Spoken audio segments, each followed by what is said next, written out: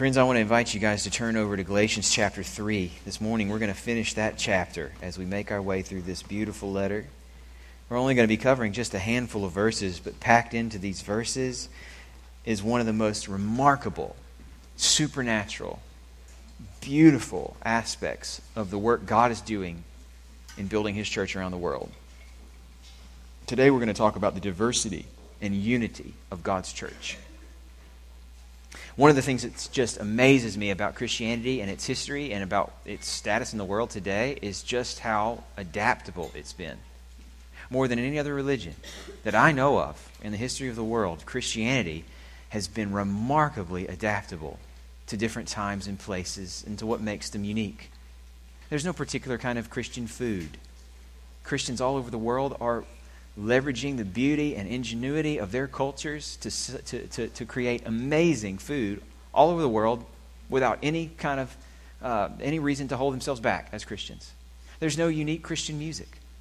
The music that God has used around the world to bring glory to Himself, to the creativity of the people He made in His image, is fully leverageable by all Christians everywhere. We don't have a unique music. We don't have a particular style of dress that sets us apart. There's not one kind of language that you have to learn if you want to be a Christian. You don't have to have reached a particular social status to get in on this. You don't have to be able to afford any sort of minimum monthly payments. You don't have to rely on unique insider connections in all the right places. You can be young or old or anywhere in between. You can be male or female. You can be privileged or disadvantaged. You can be ancient or you can be modern and still be a Christian. Anyone from anywhere can get in on this, and many have. And it just amazes me at how adaptable it's been. What we're going to be looking at this morning is a principle that's taught through God's Word that goes straight to why Christianity has been so adaptable in so many times and places. Why it's been so uniquely adaptable.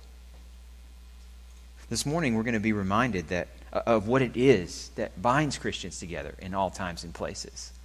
What Christians share in common if they live in the 21st century with a Christian from medieval Spain in the 14th century.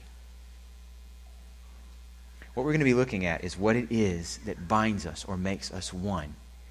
And what we're going to be looking at is how Jesus binds us and makes us one. So far in this letter, Paul's been pushing back on people who have tried to say that if you want to be with Jesus all the way, then what you need is to follow the laws of Moses. Trusting Jesus for forgiveness is a starting place. They knew you needed to be forgiven for sin. They knew that Jesus' death now took over the role of sacrifices from the Old Testament. They were okay with that. But they believed that in addition to Jesus making a sacrifice so that you could be forgiven, you also needed to shape your life according to the laws of Moses, according to the lifestyle of the Jewish people. You needed to be circumcised upon your conversion, and then you needed to fill in with that all of the moral laws that were taught in the Ten Commandments and the different laws for feasting and Sabbath celebration, all the things that had guided Israel's life together, now needed to guide your life as a Christian if you want to be all the way in. That's what they were teaching. Something like that, best we can tell. They were teaching a version of what it means to be a Christian that starts with Jesus but then adds to Him. And that's what Paul is trying to destroy.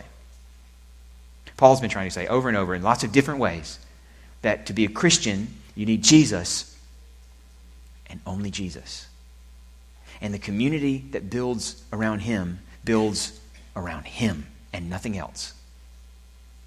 Today, he puts that same point that he's been making into a new set of words that help us to get that same point in a new and fresh way.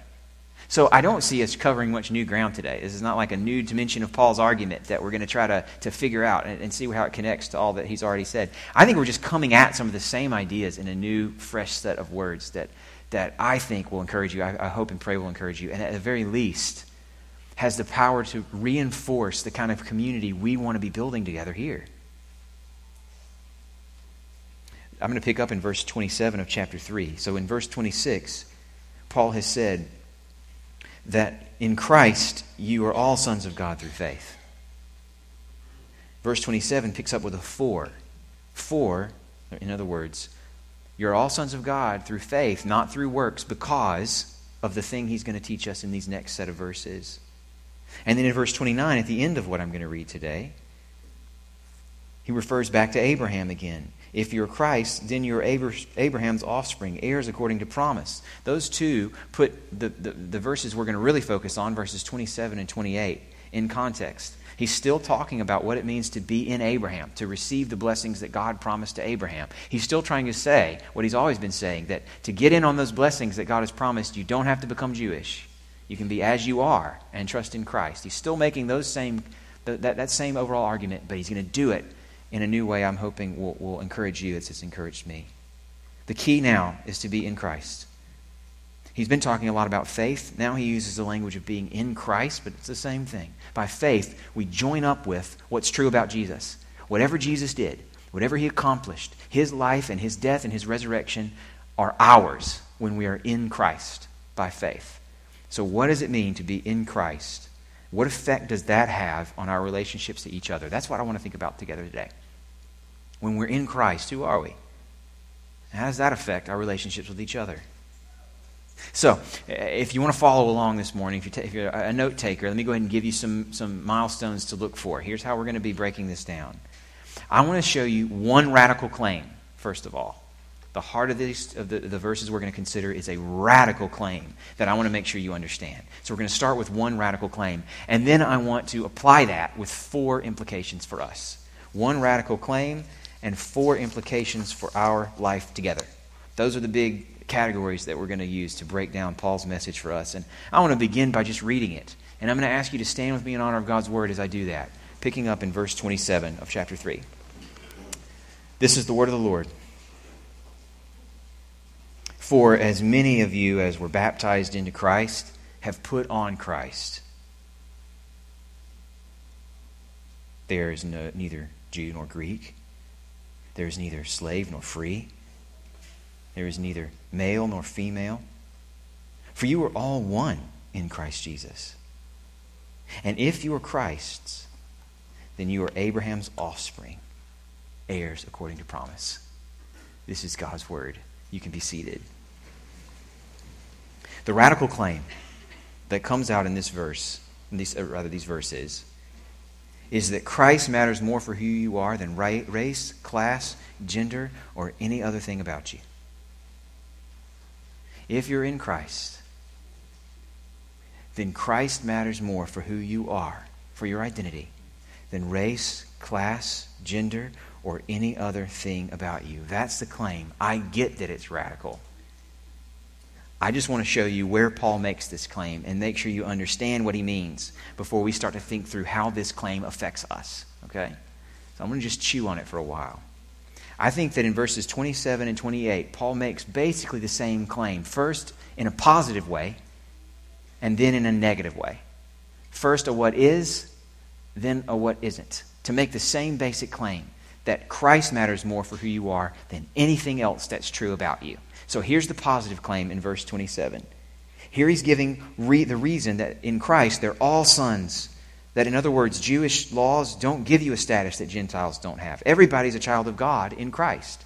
You don't have to then move on into this lifestyle set by the law of Moses. He's been making that case all along. Verse 27 is another reason for that case. The reason that in Christ you're all children of God is that as many of you as were baptized into Christ have put on Christ. I love that language. Baptism as a kind of putting on of Christ. Now, we know from what Paul's already been saying here that faith is what matters. If you want in on Jesus, you have to believe in him. You have to trust what he's done for you rather than trusting in yourself. You have to identify with him by faith rather than trying to work your way into God's favor. So if that's been Paul's case, as it has from the beginning of this letter, then it would be a radical shift in his argument to see baptism here as something you've got to do plus Jesus to get in good with God. As if you could have Jesus, but not yet be baptized, and things won't be okay for you. That's not what he's saying. He's not saying that baptism is what has saved you. I think he's doing something different here, something that fits better with what his argument has been all along. I mention that because I do believe this, it's not just what I believe. I mean, historically, it's just clear that the role of baptism in the life of a Christian has been vastly misunderstood with tragic effects. The Bible doesn't teach that it has a kind of supernatural effect on the people who have received it. It isn't a means that transforms you, that changes anything about you. It's wonderful, beautiful, and powerful, but not in that way. And so if you've been baptized before and thought that, well, now I'm good to go, and you could check out on what it is to follow Jesus, friends, you might be deceived. If you haven't been baptized yet, then this verse right here is not meant to scare you, as if you can't go to sleep at night until you have, because you're afraid you might miss out on Jesus. That's not what Paul's saying. Baptism doesn't do that. I think what he is saying about baptism, what makes it so powerful, so beautiful, is that for Paul and others, baptism is a kind of shorthand reference for becoming a Christian. It's part of the things that happen to you when you identify with Jesus. Faith is the most fundamental thing. Just trusting in what he has done for you is what gets you in on who Jesus is and all that he's done. But faith, it leads inevitably to other things, like identifying with Jesus' body on earth, the church. And the act that God has given to his church to help identify people with their church is baptism. So sometimes for Paul, when he uses baptism, he has that whole package deal in mind. Faith, of course, the thing that gets you one with Christ, but also like public profession of that faith, and also a local church hearing your profession and bringing you into the church through baptism. He has in mind the whole package when he says, as many of you has been baptized, have put on Christ. One of my favorite images for this, for what it is to be baptized, that someone else came up with, is that it's like a team jersey that you put on. It's a two-way transaction. You join a team, you have to want to be on the team. You have to ask for that jersey. You have to sign up to be on the team or whatever. But then the team also has to give you the jersey. You can't just go around telling people that you're part of that team and not having it certified in any way. Like, it matters that the team says, yeah, they are on the team. Here's your jersey. That's how people will know. Put this on. The jersey then becomes a kind of shorthand for your belonging. A belonging that you want for yourself, that others have also given to you. I think that's what when he says that we've put on Christ, it's as if we've put on that team jersey. It marks us as being with him. Baptism is not just a symbol of our identity in Christ. It's a symbol of our connection to others who've been baptized too. That's going to matter a lot in verse 28. This time of year, I watch at least my share, if not more than my share, of college football. And that means watching at least my share, not more than my share, of those terrible college commercials. You know, these are university commercials. You guys know what I'm talking about. The one, if you watch any college football, you know what I'm talking about. There'll always be 2 or 3 of them over the course of a game, advertising the school, not the football program. And you can tell that the successful football programs are putting their money into paying their football players, not paying for effective marketing. These things are terrible, almost exclusively. But there was one that I'll admit, maybe my bias is affecting me here, but there was an Auburn commercial a few years ago that was actually really solid. It was, it's been a while since I've seen it, but I'm going to try to roughly describe it. Maybe you guys have seen it too. It was a commercial that the only copy for it was our battle cry, War Eagle. That was the only copy, the only thing that was said over the course of the commercial. But what they did was put people in all sorts of situations, really all over the world, where they run into somebody who's got a little Auburn pin on, or like an Auburn shirt or a hat, something that they see about each other, and they say, War Eagle, War Eagle, War Eagle, War Eagle, War Eagle. Somebody's in an international airport speaking a totally different language, and in their own language, War Eagle. They're old and young War Eagling each other, rich and poor, American and some other nationality. All these different lines that normally would divide people, transcended by the power of the War Eagle. It was an effective commercial. Actually, I thought really worked. And I think also works as an illustration for what Paul's trying to say here. When you've put on Christ in baptism, when you've put that team jersey on, Jesus and what he offers to you becomes a spark of recognition. A spark that others recognize and that you see in them. A passionate commitment that you have in common that connects you to others who share that commitment.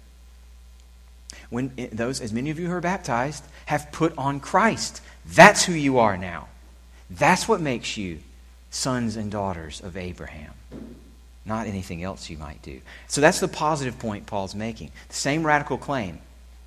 Christ is more important to who you are than anything else about you. When you've been baptized, you put on Christ. There's the positive claim.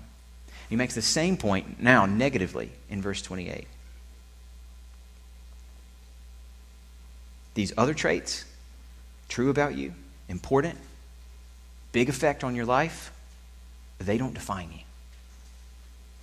And they don't have to be what connects you to others or what separates you from others. Verse 28. There is neither Jew nor Greek, slave nor free, male nor female. You are all one in Christ.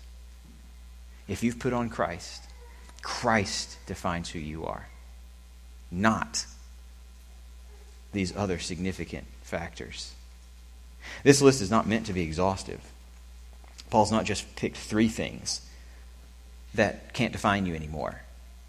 But even though it's not an exhaustive list, it's a very carefully chosen list, very intentional. He's chosen these particular examples to make the point as strongly as he can possibly make it. Here's how one commentator put it. I didn't realize this till I read this. I'm taking this guy's word for it. But he says that these 3 categories, Jew, Gentile, slave, free, male, female, were the most far-reaching distinctions of ancient society. That's a quote from him. And he says, quote, they seem to have been deliberately chosen, I'm talking about by Paul for this list. They seem to have been deliberately chosen with an eye to the threefold privilege for which a pious male Jew daily thanked God. That he was not made a Gentile, a slave, or a woman. That's strong language from this writer and makes Paul's language pack the punch that Paul meant it to. He chose these to make the point. When you're in Christ, that's who you are. And I don't think the claim is any less radical today. Is it? I mean, the overlap isn't perfect between Paul's categories and categories that define how we tend to identify each other and with each other today. But in these contrasts, the Jew, Gentile, slave, free, male, female, you've got, if not a perfect overlap, a version of what we Westerners also single out as the biggest factors for our identity and our experience of the world. You've got race, class, and gender. Jew, Gentile, slave, free, male, female. What Paul is saying is not that these differences don't matter. He's definitely not saying that they don't affect our lives. I'm going to say a lot more about that here in a little bit. He also doesn't say that they disappear or somehow become unimportant when you join up with the local church and you're in Christ.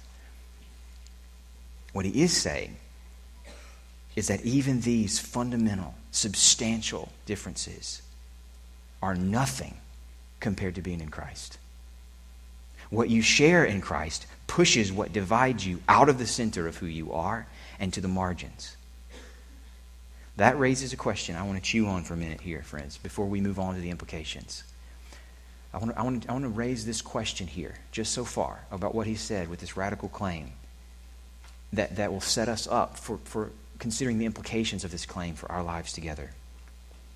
What is this solidarity Paul has in mind that's more fundamental than race and class and gender? What is this unity based on? When you put on Christ so that these huge differences fade back, what have you put on exactly? 2 things that we identify when we put on Christ. 2 things that unite us at a level more fundamental to who we are than anything that divides us. When we put on Christ, we are now united by desperation and deliverance.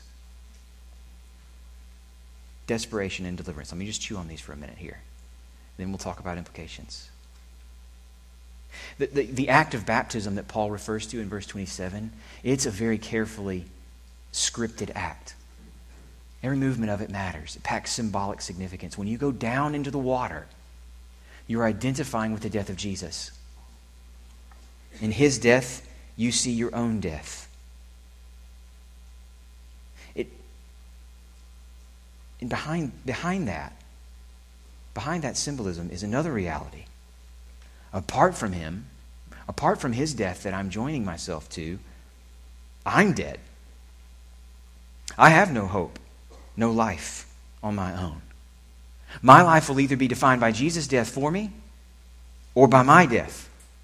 One or the other. One thing that pushes other differences to the margin for those who hope in Christ is a recognition in one another of the desperate truth that drove them to Jesus in the first place. There is no one else. No other hope that can stand. Even baptism itself pictures it. This is life and death we're talking about here. Recently, I read a book. I think I've mentioned it up here before. Loved this book around the turn of the year, Christmas break or so. A book about Harper Lee, the author of To Kill a Mockingbird, that also does a lot with her relationship to Truman Capote, who's a childhood friend of hers. And at one point in the book, talks a lot about the bond that they developed, even as little kids. And the way that Harper Lee described that bond is with a phrase that struck me immediately and that has really continued to affect how I think even about our connection with one another as a church. When asked by an interviewer in one of her rare interviews about how she and Truman Capote became such good friends, she referred to them as being bound by a common anguish. Bound by a common anguish. She didn't define what she meant, what anguish she had in mind. I wonder if it was the anguish they felt at being small-town children, thinking bigger, knowing there was a big world out there that they weren't getting to experience. I don't know, maybe. I wonder if it was an anguish rooted in their both being very intellectual and creative and artsy, surrounded by folks who live closer to the earth. I wonder if it was an anguish that came from their being troubled by a brokenness that other people wouldn't acknowledge in their society. I wonder if their anguish had to do with their own identities, conflicted as they were before their time. I don't know what that common anguish was, but the phrase is powerful and I think relevant for the point that Paul's trying to make here. Sometimes you hear, or many of you have certainly read or even experienced the immediate connection that those who participate in a recovery group feel with one another. That you can walk into a group that full of people you've never met before and have a quick and immediate bond, because to walk through that door, you have to acknowledge something about yourself, that you've hit rock bottom, that there was nowhere else for you to go, that you can't do this on your own, you need help. There's an immediate bond, a common anguish that connects people in such a group. And in Christ, we're supposed to be building our relationships around an anguish even more fundamental and unshakable and beyond our power to resolve. We know ourselves to be in Christ at all. Before you put on Christ, the reason you put Him on is that you know yourself to be a sinner in need of redemption. You know yourself to be dying in need of resurrection. You know that our world, for all its beauty, is broken and in need of healing. And this anguish remains. It's an undercurrent and a burden that's heavier for you than any other. You won't put on Christ unless this is the anguish that you live with. So when you're in Christ, there is neither Jew or Gentile, slave or free, male or female, rich or poor, young or old, Republican or Democrat. Throw in your own preferred binary. There is only sinner in need of redemption.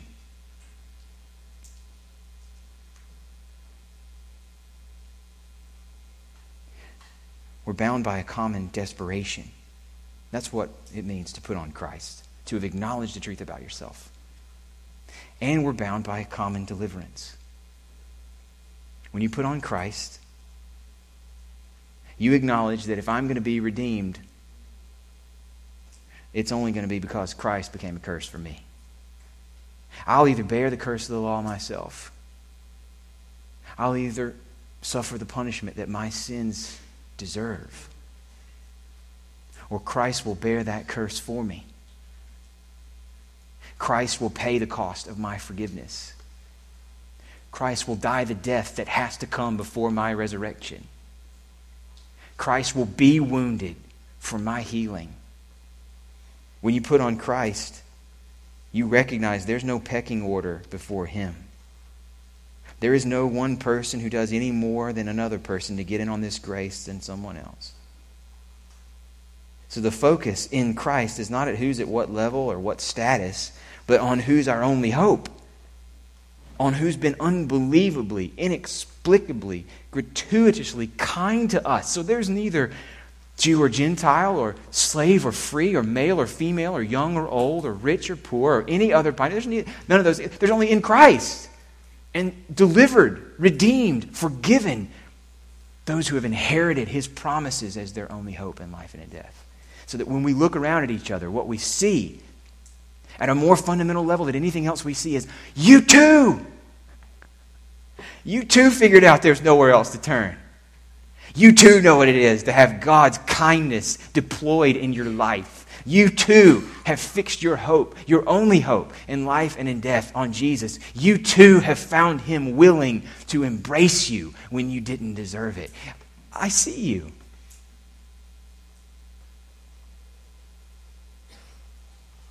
This is what it is to be one in Christ. Because when we put Him on, we know better than to think our desperation can be solved by any other deliverance. And we trust in Him for everything. That's the radical claim in this text. Pretty straightforward. I hope it's clear. To be in Christ means that Christ is more important for who you are than anything else about you. Now, I want to spend the rest of our time together teasing out some implications of this huge radical claim. I want to give you 4 of them. 4 implications for our life together from this radical claim. First, we want and we invite everyone to put on Jesus. That means you.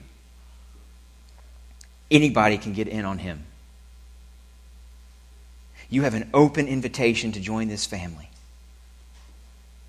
into an identity that's secure and a bond more deep and powerful than anything you can imagine.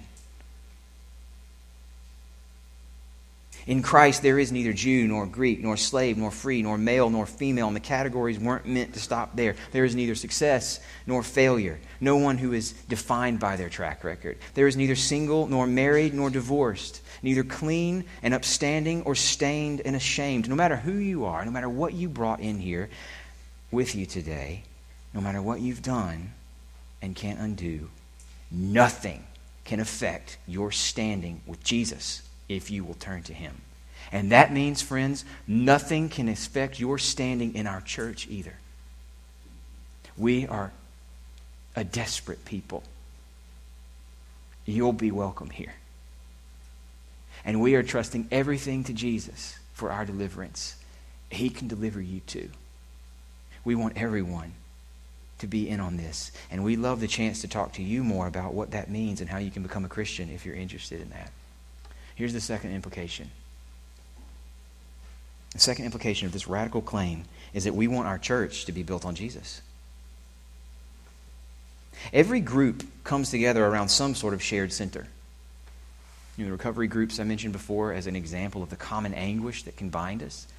Their center is, as best I can understand it, that common anguish, like a knowledge from experience of what's always lurking out there that could always suck you back in.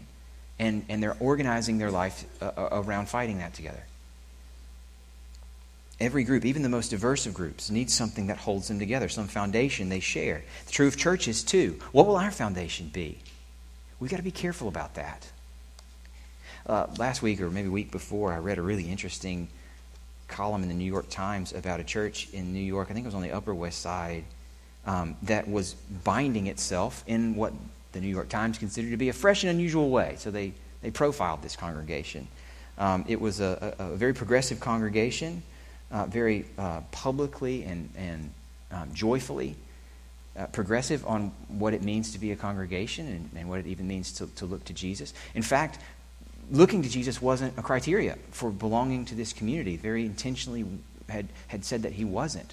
The article was commenting in part on the wide range of religious preferences and belief in the people who were coming to that congregation. Celebrating the fact that there were atheists as well as Christians and many other categories along the way. So the column was about, well, what binds them together if these folks are so far all over the map? And there were different things. I mean, for one, they were mostly white, middle, upper class in culture. There was a strong social agenda that they all shared, that they advertised well, that was on their mark and part of their marketing. People were rallying to that. That was partly what bound them. The main point of the article, it was less what bound, the main thing that struck me as I was preparing for the sermon was less what bound them together than what didn't. Here's a congregation to whom Jesus was optional.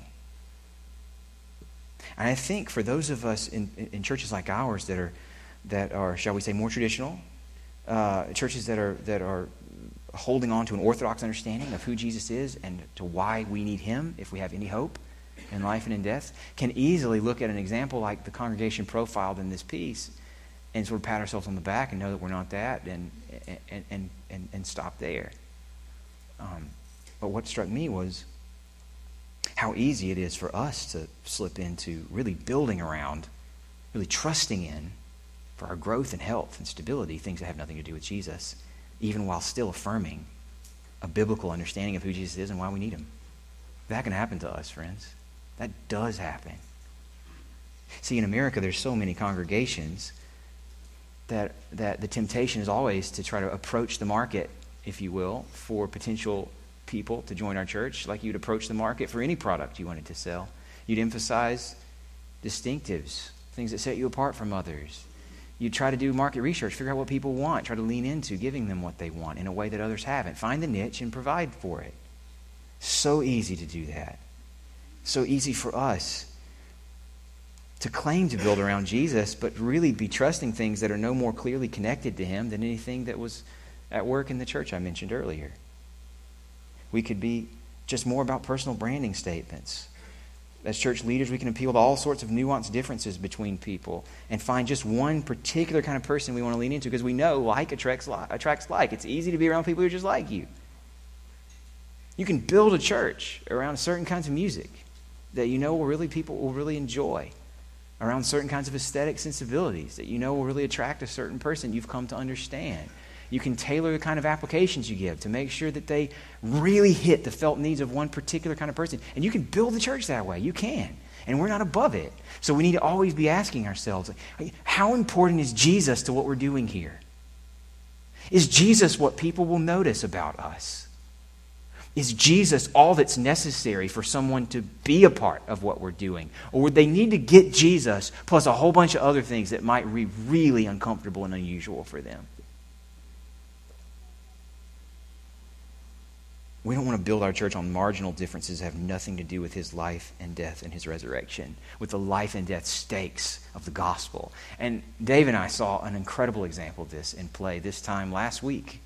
We traveled to Turkey to visit with some of our partners over there who were there for the sake of the gospel and to do an event where we got to encourage them and preach and sing together. And last weekend, we got to worship with a congregation in Turkey where one of our members belongs and where he serves.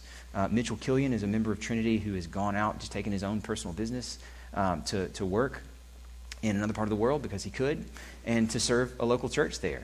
This is a public local church. One reason I'm able to talk about it so freely here. It's registered. The government knows all about it, and they are living openly for Jesus in this city. We got to worship there with them last Sunday, and what we saw is as clear an example of what Paul's talking about here as I've ever seen.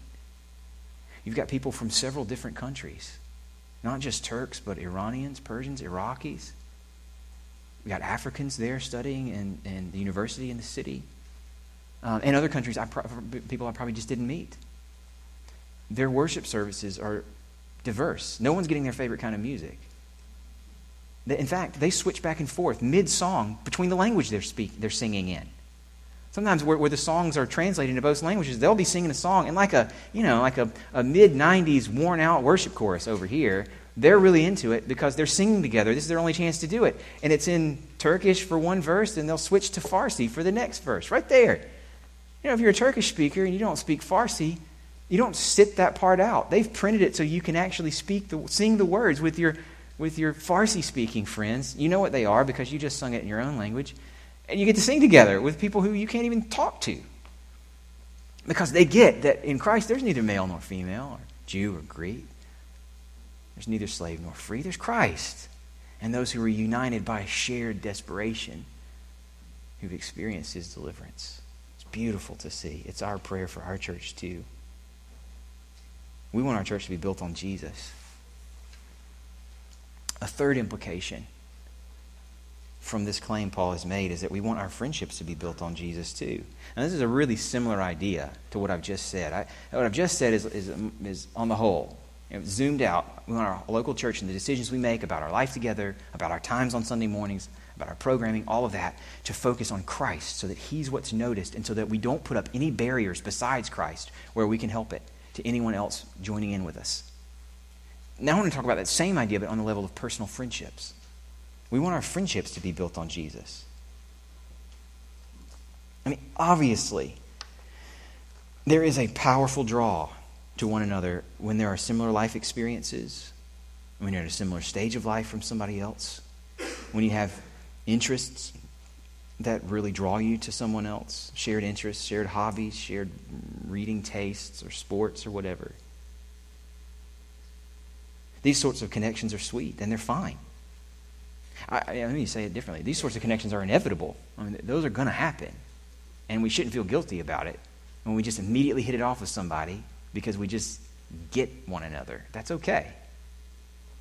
But on their own, friends, if that's all we've got, then we're living far beneath the vision for our life together that Paul's verses right here put in front of us. Far beneath it.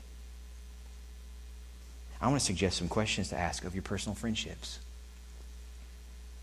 Do you have close friendships with people who don't share your interests? You know, people who wouldn't read the same kind of books you're into, or watch the same kind of films that you do, or spend your free time in the same places. Close personal friendships with people who don't have the same background that you do, that don't share your ethnicity, that don't share your level of education,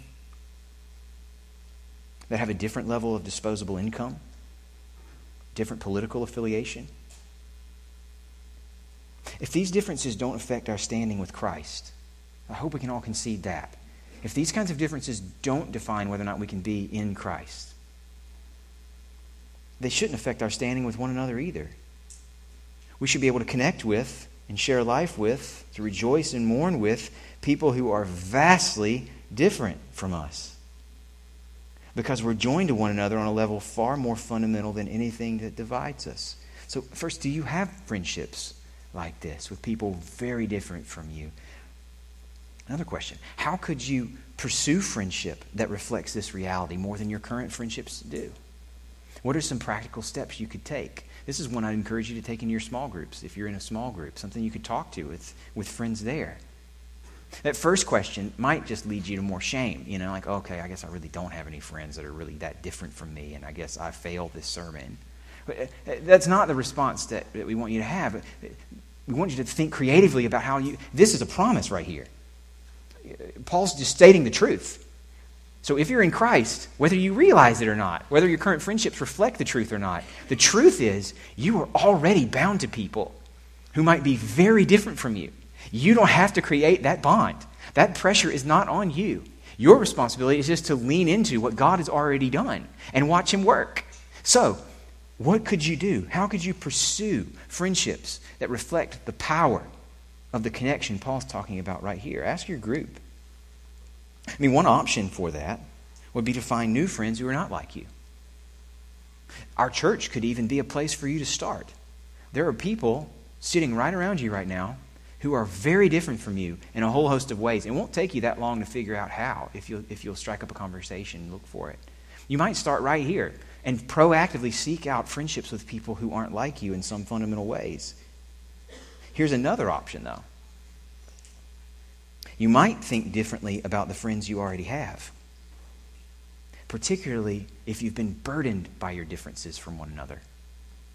If there's something about your set of friendships right now that weighs you down, a lack of connection, because it feels like what you're dealing with is so different from what they're dealing with, then another way for you to lean into what Paul's talking about here would be to rethink that.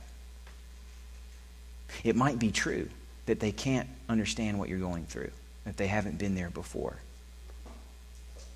But the real question is, in that case, is the fact that we share Christ enough for me? if we share him in common, will I be satisfied with that?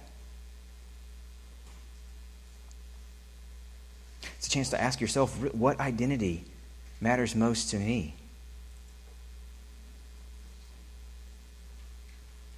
When we have trouble connecting with other people, friends, in other words, here's another way to put it. When we have trouble connecting with other people around us, it could be, one possibility is, it could be that we've shifted our focus from our common anguish onto some unique struggles that we're living with, so that those unique struggles become more important to our experience of life than that underlying common anguish that binds us with everyone else who is a sinner in need of redemption and a dying person in need of resurrection.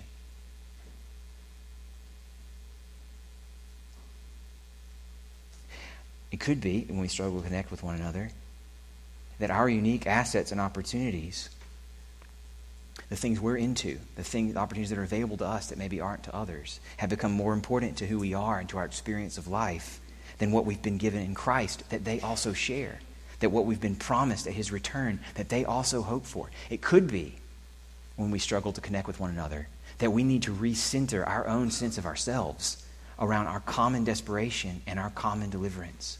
And you might be surprised at the beautiful friendships God will give you when those things matter most to who you are. Here's one last implication. I'm going to close with this one. We want friendships built on Jesus. Here's the fourth implication. We want an empathy with one another driven by Jesus. I want to end here because I think there's a way to misread what Paul has said in these verses. And I want to make sure we don't fall into it. If we emphasize what we've already said in the wrong way, we could fall into a trap. See, what Paul has said is that in Christ, we have a shared identity that's more fundamental to who we are than anything that separates us. And we want to make sure we recognize it and build around it. That shared identity is crucial. And that's what was being threatened by the people Paul was writing this letter to correct. But that does not mean, and Paul does not say, that the differences between us aren't important or that we shouldn't pay close attention to them. You're misunderstanding Paul.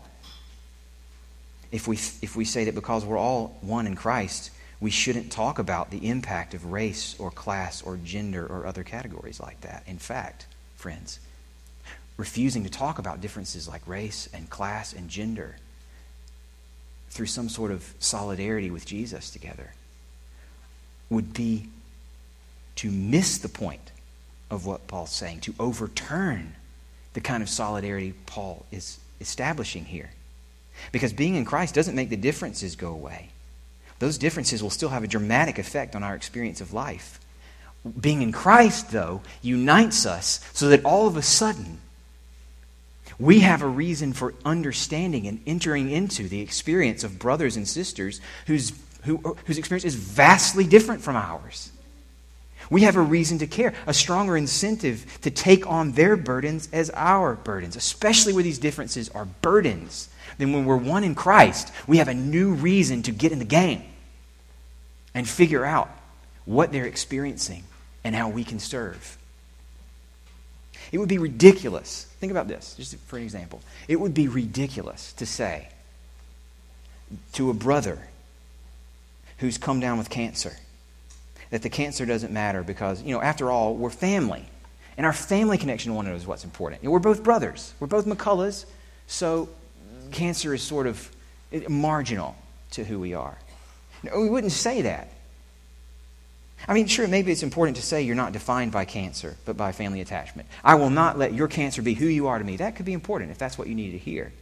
But to not care about that cancer, well, that's actually to deny the bond that we have. The fact that it's happening to a brother now opens up a whole world of interest in me that I didn't have before.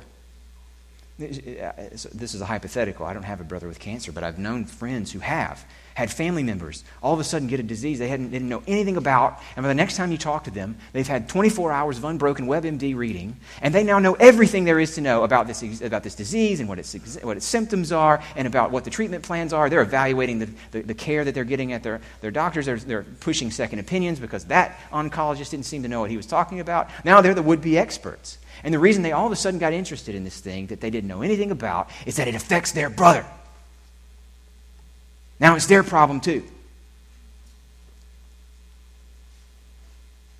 Yeah, they have a family attachment, but that means cancer becomes more crucial to them, not less.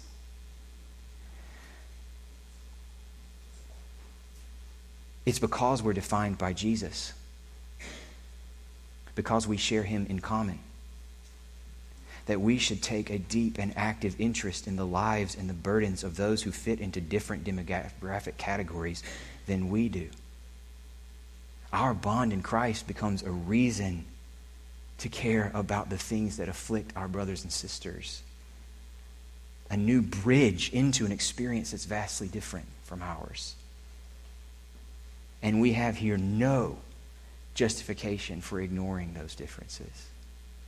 I think you can apply this for yourselves. I would encourage you to think carefully about what things are affecting the lives of your brothers and sisters in Christ that affect them because of their race or their class or their gender in a unique way than your experience. And to ask, what can I do to become better educated and a better ally for them as they live in this world as they are? To leverage our unity in Christ for deeper empathy. I think that's what Paul's letter here implies for us. And that's what I'm going to pray for now, that God would help us to be faithful. Let's pray. Father, I pray that this short, radical, and powerful text would work its way into our hearts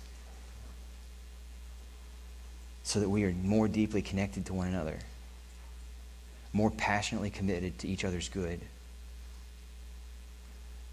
more driven to understand one another and to enter in, and more glorifying to you as our connections to one another seem inexplicable to all who look at it. I pray that you would make in our church a diverse community that has no explanation apart from your power. I pray against barriers we may not be recognizing that are holding back that diversity in our church.